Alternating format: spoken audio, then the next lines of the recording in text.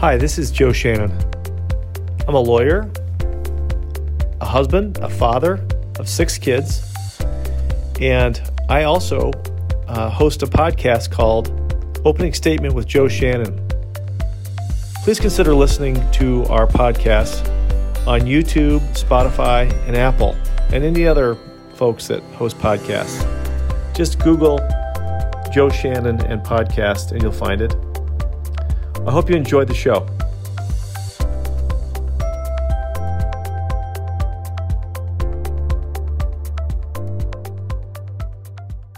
We're very lucky today to meet one of my biggest role models in life. This guy changed my trajectory of where I was going. I was a high school kid. I was going to be in the NBA. Unfortunately, I was about 5'11", 130 pounds, and could jump a little bit, but not what needed. And I was really, the one I thought was going to be an NBA player was me and me alone.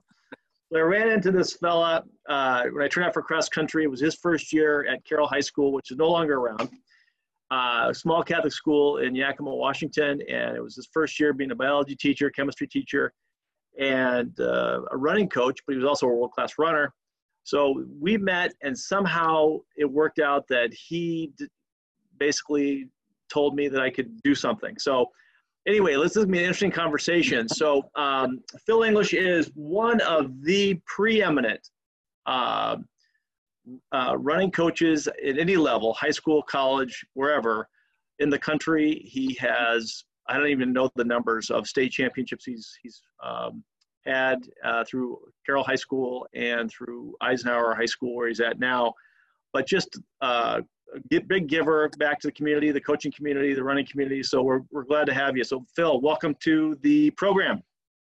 Joe, delighted to be here. Thank you for the invitation, and thank you for all those kind words in your intro. But you were always going to make it, Joe. You just didn't know it at the time.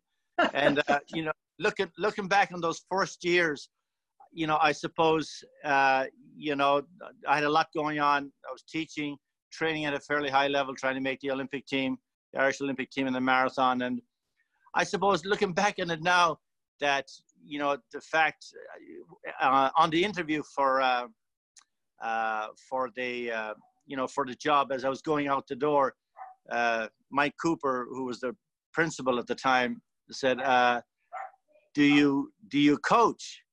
And I said, no, I don't.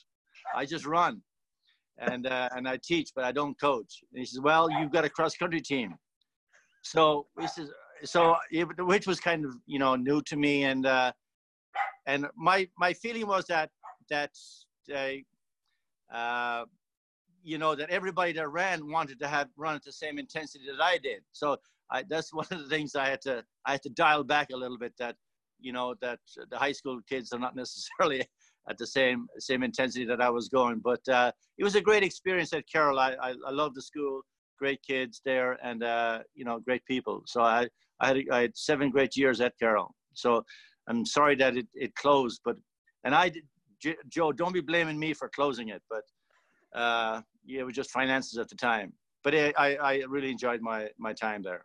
Yeah. So when Phil came to Yakima, Washington in 1980, he was he's fresh from being in college at Washington State, and he ran with one of the all-time great runners of the world, Henry Rono, and just a great a coach, John Chaplin, who coached a number of great Washington State teams and great runners, and so Phil was one of them. But by happenstance, so you were saying that you were hired mainly to be a chemistry and biology teacher, and then, yeah. My background was in biology, and before I took the job, I thought when I was in university and in grad school, I just finished my master's degree.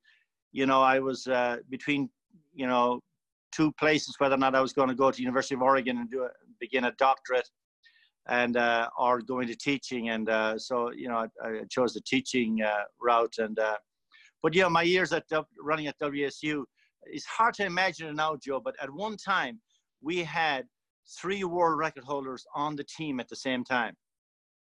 And they weren't world record holders then, but they would go on and set a world record in distance. Of course, Henry Rono was incredible. He set 4 world records.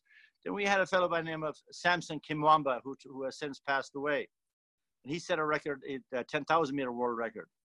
And then a fellow by the name of Joshua Kimito, he set a world record at 4,000 meters, kind of an off distance.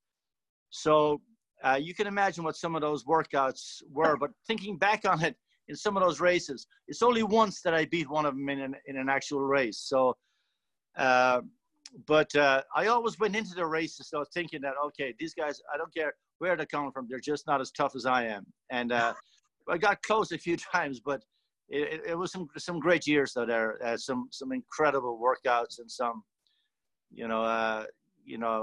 we got along incredibly well. It was just an international team, but very, very tough team.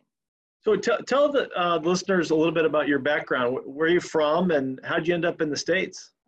Well, I'm from a rural place in Ireland called County Tipperary, just about 5 miles outside Tipperary town.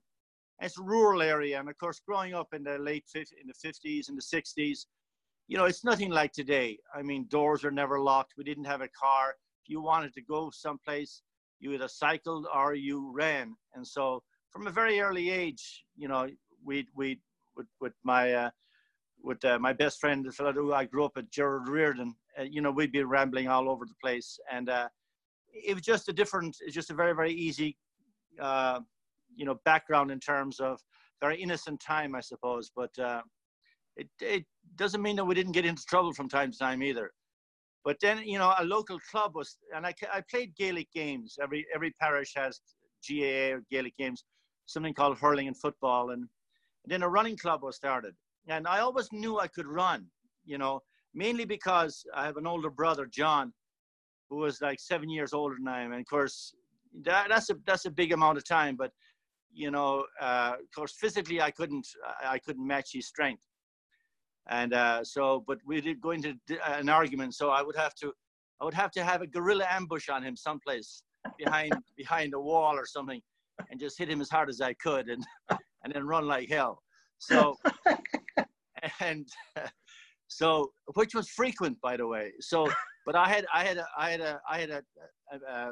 a path mapped out that I could make it to my friend's house, and he wasn't allowed to go in there. Not necessarily he was never told, but he just didn't have access to it. So I would just barely make it over the wall to Jerry Reardon's house, as he was gaining ground on me. So that was, I didn't know how fast I could run, but I knew I could run a little bit.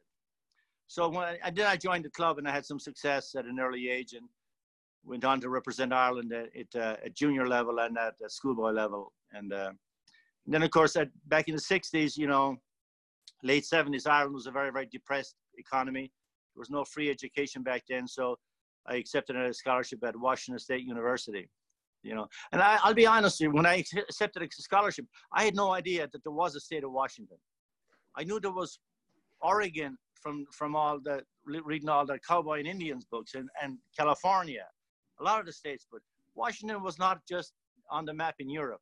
And we couldn't pronounce a lot of those names anyway, like Seattle. That was the Native American names, the Europeans had a tough time, even to this day, pronouncing some of these names, Puyallup and so on. Those are foreign names. So, so that's what brought me over here. But even till the days they died, my parents, I gave up trying to tell them where it was. They thought I was in Washington, D.C. They'd say, well, have you seen the president lately? And I said, no, not really. But, so, and they couldn't understand that New York would be halfway to where I'm going when I come back after the summer. That was beyond their comprehension, that New York was a lifetime away to begin with. That was only halfway where I was going. So, yeah, right. But, so that's a bit of an overview. That's all right. So then you came over in the late 70s, right? Yeah. I came over in 73. I started Washington State in 73.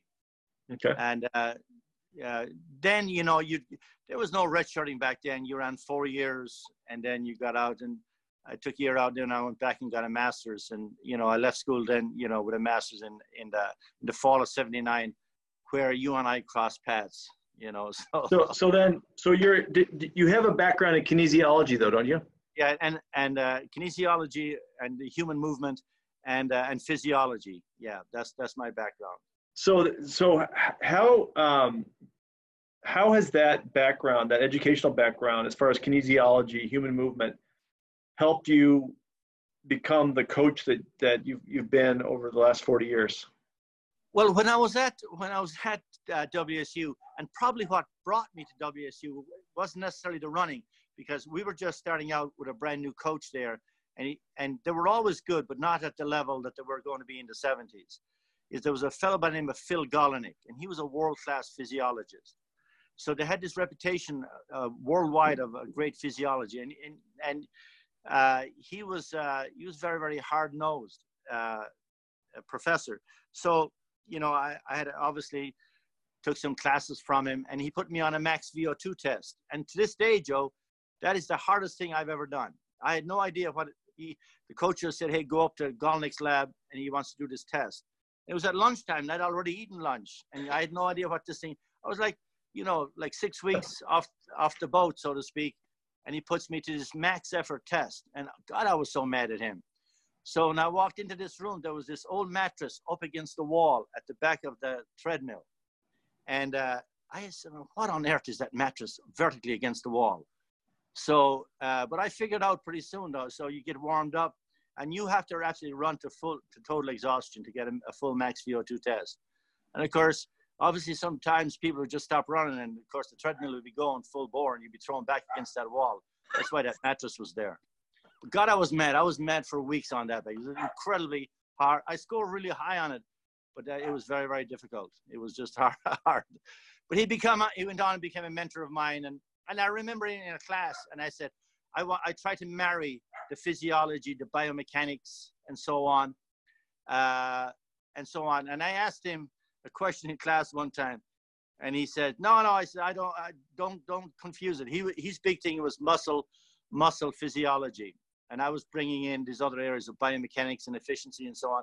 He didn't want to hear about it, so because he just confused the picture of what his interest. And I thought back then that this thing has never been married. The biomechanics, the motor development had never been married. And so that's why when I started coaching, I tried to bring these aspects of it together. And that's probably been a hallmark of my coaching, you know, over the years in terms of efficiency and so on.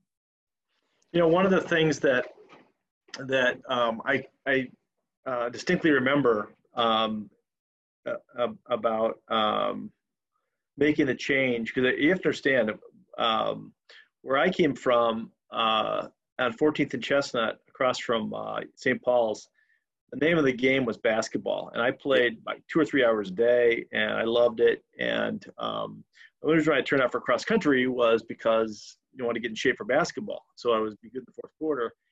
And so one of the things that was interesting in my life was when I ran into you, and I basically was when we would do these long runs, said, listen, I'll go out and run 8 miles. I would look at English and I would say, you got to be kidding me. And so basically I think I hitchhiked a couple screwballs with me. And then eventually the professor found out about this and had a long talk with me and basically said, hey, listen, you suck because you're lazy. And that's just the way it started. But I think that's a common type of thing that you run into. But the thing that I remember was that once we eventually figured out that, you know, I had the talent to run, is the sit down was to think big. And so give the listeners a little bit of a understanding about the mental aspect of when you coach people about how to think, whether it's, you know, as far as how far they can go. Well, you know, I don't think you never really want to set a limitation on somebody that you're coaching. And I think that, you know, if you're going to be successful with any type of mentorship, there has to be an emotional connection with the student or with the protege, so to speak. So that's the first thing that has to be established. And you know, and then, you know, the way I approach coaching, and it hasn't changed that much, Joe, is that, okay, what's the easiest way to get somebody to run fast without the miles, without all this, you know, the pounding and so on. What is the, and that's where I brought the science into it. Okay, least amount of miles, greatest amount of efficiency. So that, because as kids grow older, you know, they'll the miles will come naturally enough. And believe it or not, now even many times, if you ask our kids how many miles that they run per week or something, they wouldn't be able to tell you, because we don't count miles. It's either by time or by effort, but we don't necessarily count miles per se. Everything is, you know, I mean, how efficient are those kids moving? Because if they're really efficient, and we have a young man right now, Jonas Price, and he's just graduated. He's going to miss his track season, but he's on his way to Oklahoma State. But you know, since he was in his 6th grade, he's super efficient, and that's going to make him, you know, an incredible runner as he goes forward. Yeah, well, so, I guess the apple's not going to fall far from the tree, because isn't Robert Price still coaching with you? He is, yeah. And of course, Robert was a great, you know, 8-time state champion himself, and but this Jonas is very, very much driven, and you know, you have to want to be successful, and you know, he's very much driven like that as well. But and it's, you know, I think it's no different in any profession. You know, you've got to say, okay, what's the best possible way of doing this? And your own, you know, when you go to a trial, you've got to say, okay, what's the best way of convincing this jury, you know, the way I'm thinking about. You know, you may not necessarily go the traditional route. You may have to do something that's a little bit different. And coaching is a lot like that. Yeah, you know, I remember the outside reading material that you gave me. There was a couple books that you gave me. One of them was about this real crazy runner out of Australia, world record holder, and this guy Percy Cerruti, who was that's coach, and these guys. I can't remember. You remember the guy's name? Yeah, you're the world record holder. You're talking probably about Herb Elliott. That's who it was. Yep. Yeah, who never lost a mile race, but. Yeah, and his coach was bona fide crazy in terms of workouts. There's no two ways about it. And years later, when he passed away, his wife turned over a cachet of letters that and materials that a much better book about him was written by a British author. But yeah, so you know, he retired when he was like 21, 22. I think he was 22 when he retired. But he trained, you know, incredibly hard in that amount of time with Cerruti. But very, very unconventional approach to training as well. You know, I was reading all these books that you'd given me, and I'm a kid in Yakima, Washington. I'm sitting there, and I'm kind of figuring out, hey, who am I, etc. And then the thing that hit me was that you basically said to me, listen, if you do exactly what I tell you to do, then you could be the state champion. You could go to college and have somebody else pay for it. And they kind of set you the way to go. And so to me, it was like a no-brainer to do it. And yeah. So I never thought that big, but I think it's important that, you know, high school teachers, coaches, that type of thing, get individual with people, because it does make a difference. So I thank you for that. I mean, I think you're doing the same for the last 40 years. Yeah, the education part of it, getting on to university is incredibly important. Just last week, we got a girl squared away.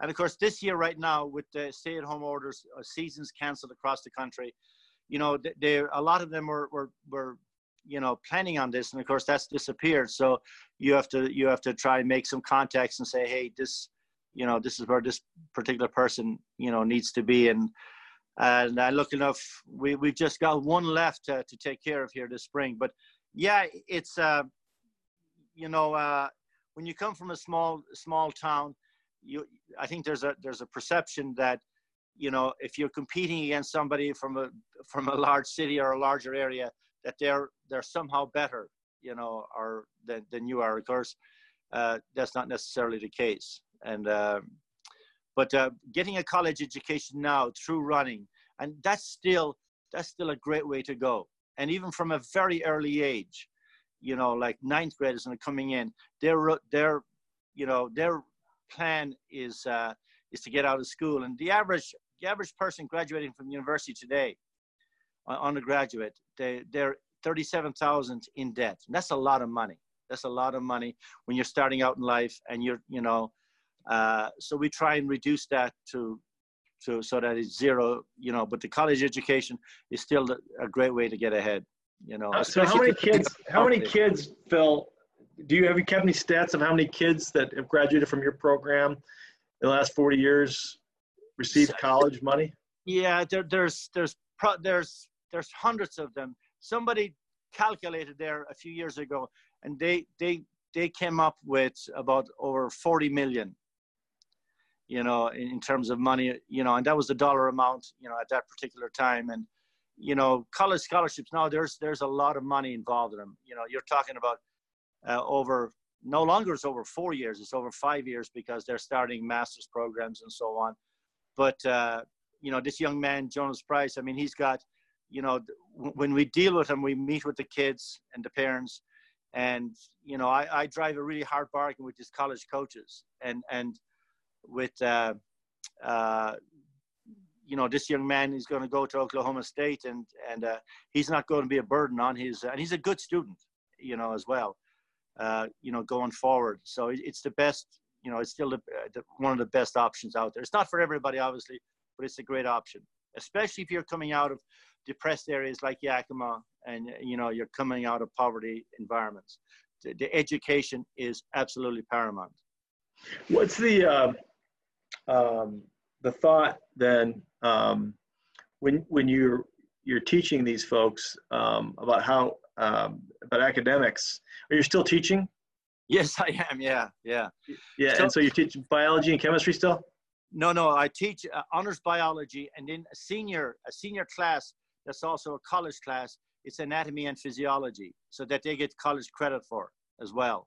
It's dual credit, and that's the seniors. So I don't know. Yeah, so this is something that's searing in my memory. I was lucky enough to after my junior year, through my first year of running, to go on this national trip, and I went with this running group in Washington State. We went to this national competition. I got a little behind in my chemistry, and I come back and I get this test, and then Phil ends up giving me a D on the chemistry test, and I remember going in afterwards saying, "Hey, listen, buddy, I'm." He's like, he goes, basically, he says, "Okay, what, you got an issue with me, or you got an issue with the test?" No, it was actually biology, Joe. So see, that's something I don't know either one of them. Yeah, so you obviously didn't do well, but no, you slacked off a little bit. There's no two ways around it. Yeah, I gave you a C. I didn't give you any D. I gave you a C. No. Maybe in the class, but that test, I remember getting the big fat D. I want to see that transcript.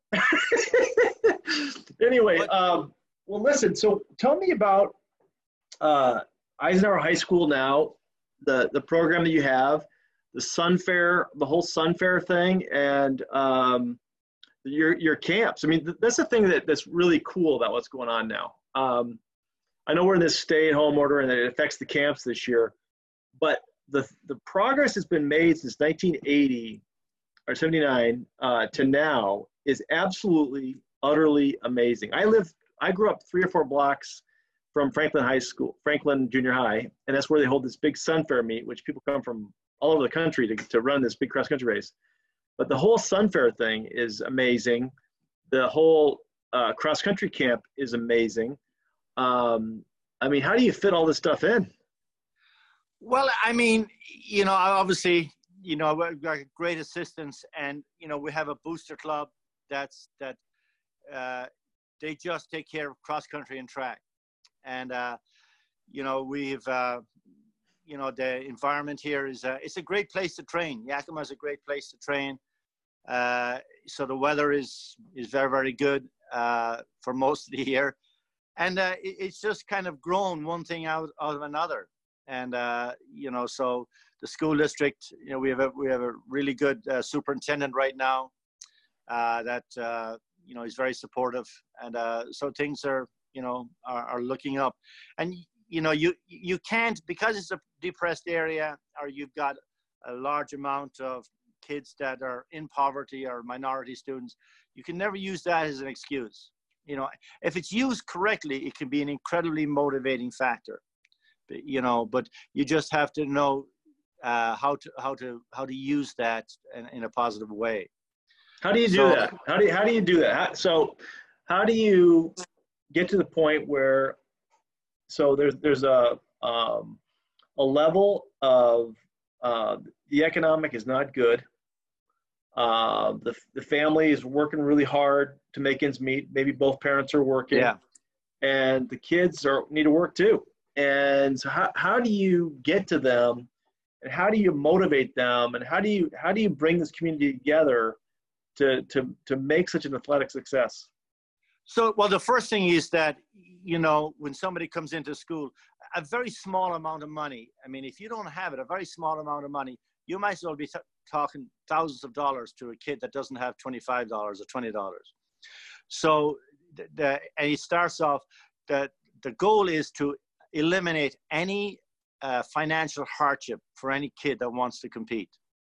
So that's what the Booster Club is. So when we go on the road, we never ask, you know, for meal money for the kids or hotel money or anything along those lines.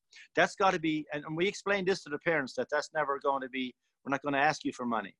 So that takes a lot of pressure off the parents as well.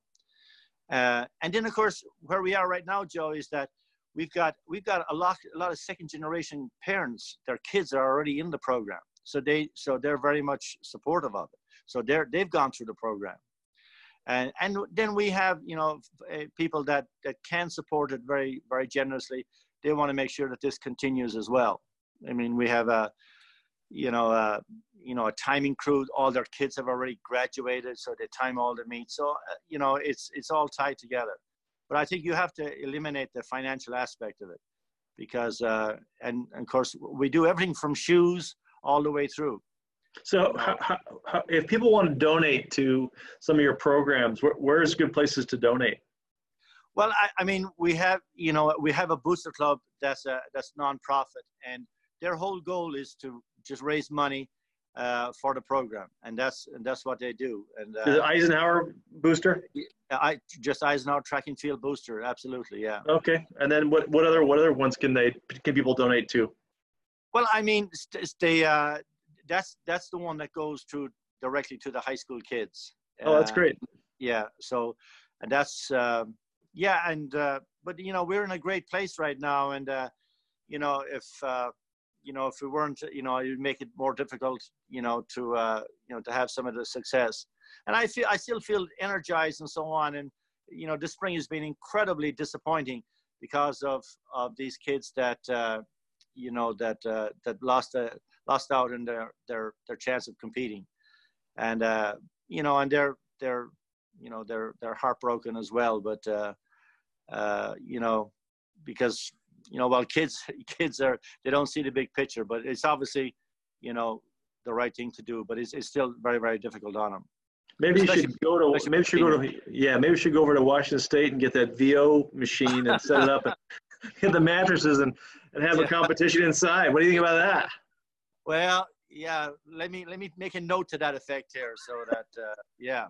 But yeah, that didn't bring back good memories of me, all right. But yeah, so, but yeah, it's you know, I've really enjoyed my time here in Yakima. I mean, I've been here for close to 40 years now, so you know, it's home to me now. Let me ask you about the camps that you put on.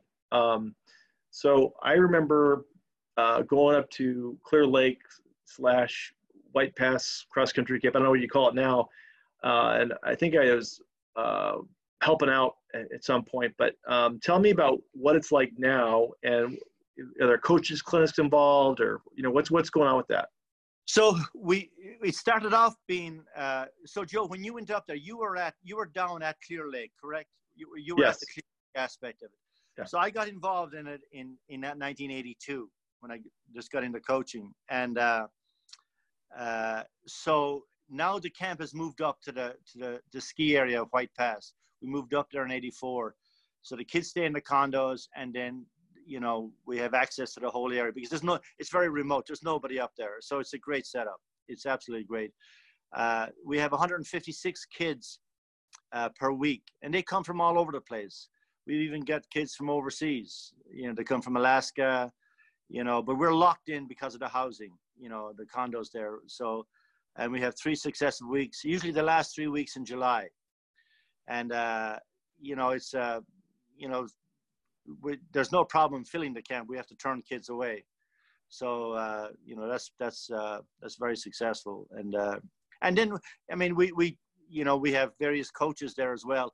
Now, this coming August, we had a coaches clinic scheduled for there, and we had to cancel that as well because you just can't maintain any type of social distancing, and we needed a permit, and the Forest Service, we didn't even try and get it because we just couldn't. It's just not doable, and it was too problematic going forward with it. So that's postponed until next year. Early so August. tell me about the coaches clinic. What's the goal there? So we bring in some of the top coaches. In past years, we've done it for about 11 years. Not every year, but every few years. And it's been quite a few years since we've had one.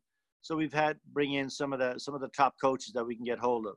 So next year it'll be right smack dab in the middle of the Olympics. So it'll be it's about 2 or 3 days that we bring in some. These are specialists, talk about eating disorders and so on. And the focus is on next year is on coaching female athletes. Okay. That's one of the aspects of it. So one of the things I wanted to ask you was, do you have any defining moments in your career as a coach and athlete that have kind of been important in your life?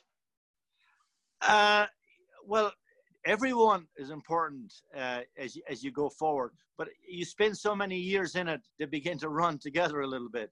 But yeah, I mean, there's been a few cases that were really important to me. And he's in his final semester right now of school. A young man that came to us. He ran cross country, but he was a quarter miler, and he was homeless. And so and he only came out his junior year. Again, just like you, Joe, he thought he was a basketball player. And he came from the Turks and Caicos Islands, but he had dual citizenship. Great young man, but he wants to be, in the worst way, to be a police officer. But he's going to graduate from a college here in the Northwest this spring. And, and for him, going from homeless to being a police officer with a college degree is incredibly successful. But he was a battle. I mean, we came to the point where, he didn't have the credits to graduate. He wanted to go back for another year. The state said no. And, I threatened to sue the state over their discriminatory policy. Well, let me know if you need somebody to sue somebody. So actually, I got some help from another lawyer friend of mine in the Seattle area. But just one decision. I guess what I'm trying to say is just one decision can be absolutely monumental. Yeah, going forward in a person's life. And it can be small or it can be a large decision. It's just, but on a daily basis, the decisions that you make, they may not be, we all make hundreds of decisions every day, but many times we don't realize, what the final outcome of that decision is going to be until many years later. Well, that's a great story. I mean, I'm thinking that you should be writing some, keeping your memoirs here so we can get a book from you, Phil. Is that one in the works? That book has already been written anyway. So, I don't think so. No, it's yes, but so all those people are are very important. But and the journey is always looking back on it. I don't keep track of league titles or district titles or state titles anymore. It's really the journey, and when a kid comes into the program, they don't care who has gone before. Really, they just want to know, okay, what can you do for me now? What help can you do for me at this time? You know, so, you know, I think it's probably like that in your profession as well, Joe. They don't care Oh how yeah, good a for lawyer sure. you are, you know. Yeah, They'll say, absolutely. "Okay, So what can you do?" another thing I want to ask you was, did you have any like role models or mentors that you look to that have been formative for you? Well, you know, I grew up really without a coach. I mean, a formal coach per se. So I trained on my own. It's a very small club in a rural area. So these are people that were not necessarily experts, but they all had an interest in the sport, you know, but they weren't like technical coaches. And one person I became very close to, and he passed away about 8 years ago now, a fellow by the name of Reverend Brother Joyce, who's an Irish Christian brother. And he was head of an association, and even once when I left Ireland, we maintained a close association over the years, and he visited here a great deal. And one of his favorite places was White Pass. He came up and gave a few talks up there at White Pass. But you know, I suppose the thing that I learned from him is that, you know, to be a really good coach, you don't need to know the X's and O's of that particular sport. You just have to really want to help the individual involved. The technical aspect of it, nobody's going to say, you know, that person was a great technical coach. He didn't like me, but he was a great technical coach. You know, you have to appreciate the athlete first. You have to have that connection, you know, before you can move forward. You know, so. So what's the next 5 years look like for you? What's the big innovations? What's going to happen in Yakima here? What's going on? Well, you don't have an opening there in your law firm or anything like that? Oh yeah, we do. Anytime you want, just call me up. Yeah, you know, it'd be a tough commute for you. Well, I'm sure it would. Yeah. You know, kind of more of the same. We have a refurbished stadium right now. The track itself. We've got 2 new high schools, Davis and Ike, and that I was involved in the construction of. And I suppose, you know, some internal refurbishing of the stadium per se. You know, the stands and so forth of the stadium would be something that I would like to see done before I leave the place. And this big video board that we're getting sponsored by GISA Credit Union, they're covering the entire cost of it, is the first step going forward. And in a little over a week, that should be completed. And so that's pretty big. Do you remember the make of the car that you had back in 78, 79, mister? You had to open that. You opened the back of it with a screwdriver? Yeah, that one. What about it? That was a great car. That was my favorite car. How many of you did I get in the back end of that thing? all I know is you know, when I first started, Coach decided that we were going to have morning practices, you know, throughout the seasons, both cross country and track. And by the way, the showers were cold, and so we got there, and so all of a sudden, and so I said, well, you know, I really have a tough time getting a ride, and that was my out. So eventually, he'd pull up in front of my house in this beater. I don't even know what kind of car that thing was or where you got it, but and there was a honk, and I got in the car, and you know, there was no excuse then. So I don't know what that car. Do you still have that car? Are you kidding me? She was 40 years old when I had it. No, I don't have it. You know, I drive a Ford 350 now, so people just gonna get out of the way when they see that coming. But yeah, I do remember that. But the one thing I remember about that thing, it was really bad on icy roads because the steering was really loose, so you didn't really have a good idea as to where exactly how the wheels were turned on it. But you didn't know that, but that was all right. That's good. Well, listen, I want to make sure and talk to you in the future because you're real interesting cat. I really like talking to you, and but just an absolute gem and legend for Yakima. And I thank you so much for everything you've done for me. I mean, I think you put me on the road to success and belief in myself and thinking big, and I try and pass it on to everybody that I deal with. But how many state champions you got now? I don't know. I mean, I think that's when you know you've got a lot. So, but you've got, you know, you're always looking to the next one, you know. So, but it's, you know, it's you have to really start over every year. Yeah, you really do. I think if you start, if you don't, you kind of get a little bit lazy on it, and you got to start over, and you got to make a difference to those kids. Every kid is different anymore, but yeah. But we got some great kids here in Yakima, and I'm lucky to be able to coach them. Well, I'm hoping that fall you guys are all back in school, and that the cross country season goes off without a hitch, and it's all set to go, and then we'll check in with you then. But thanks so much for spending the time with me. It's been a great going down memory lane. I still remember that car pulled in front of my house. Yeah, we still do that, Joe, by the way. But do you really? Yes, we do. Things haven't changed. If we had some kids I'm never a morning person myself. So listen, if I'm suffering in the morning, I want to make sure other people are suffering. Misery loves company in the morning. That's my philosophy. That's the spirit. Well, thank you so much, Phil, and Joseph, thank you, buddy. Thank you for listening to the opening statement with Joe Shannon. You can find us on the internet at shannonlawgroup.com or telephone our office at 312-578-9501. Have a terrific day.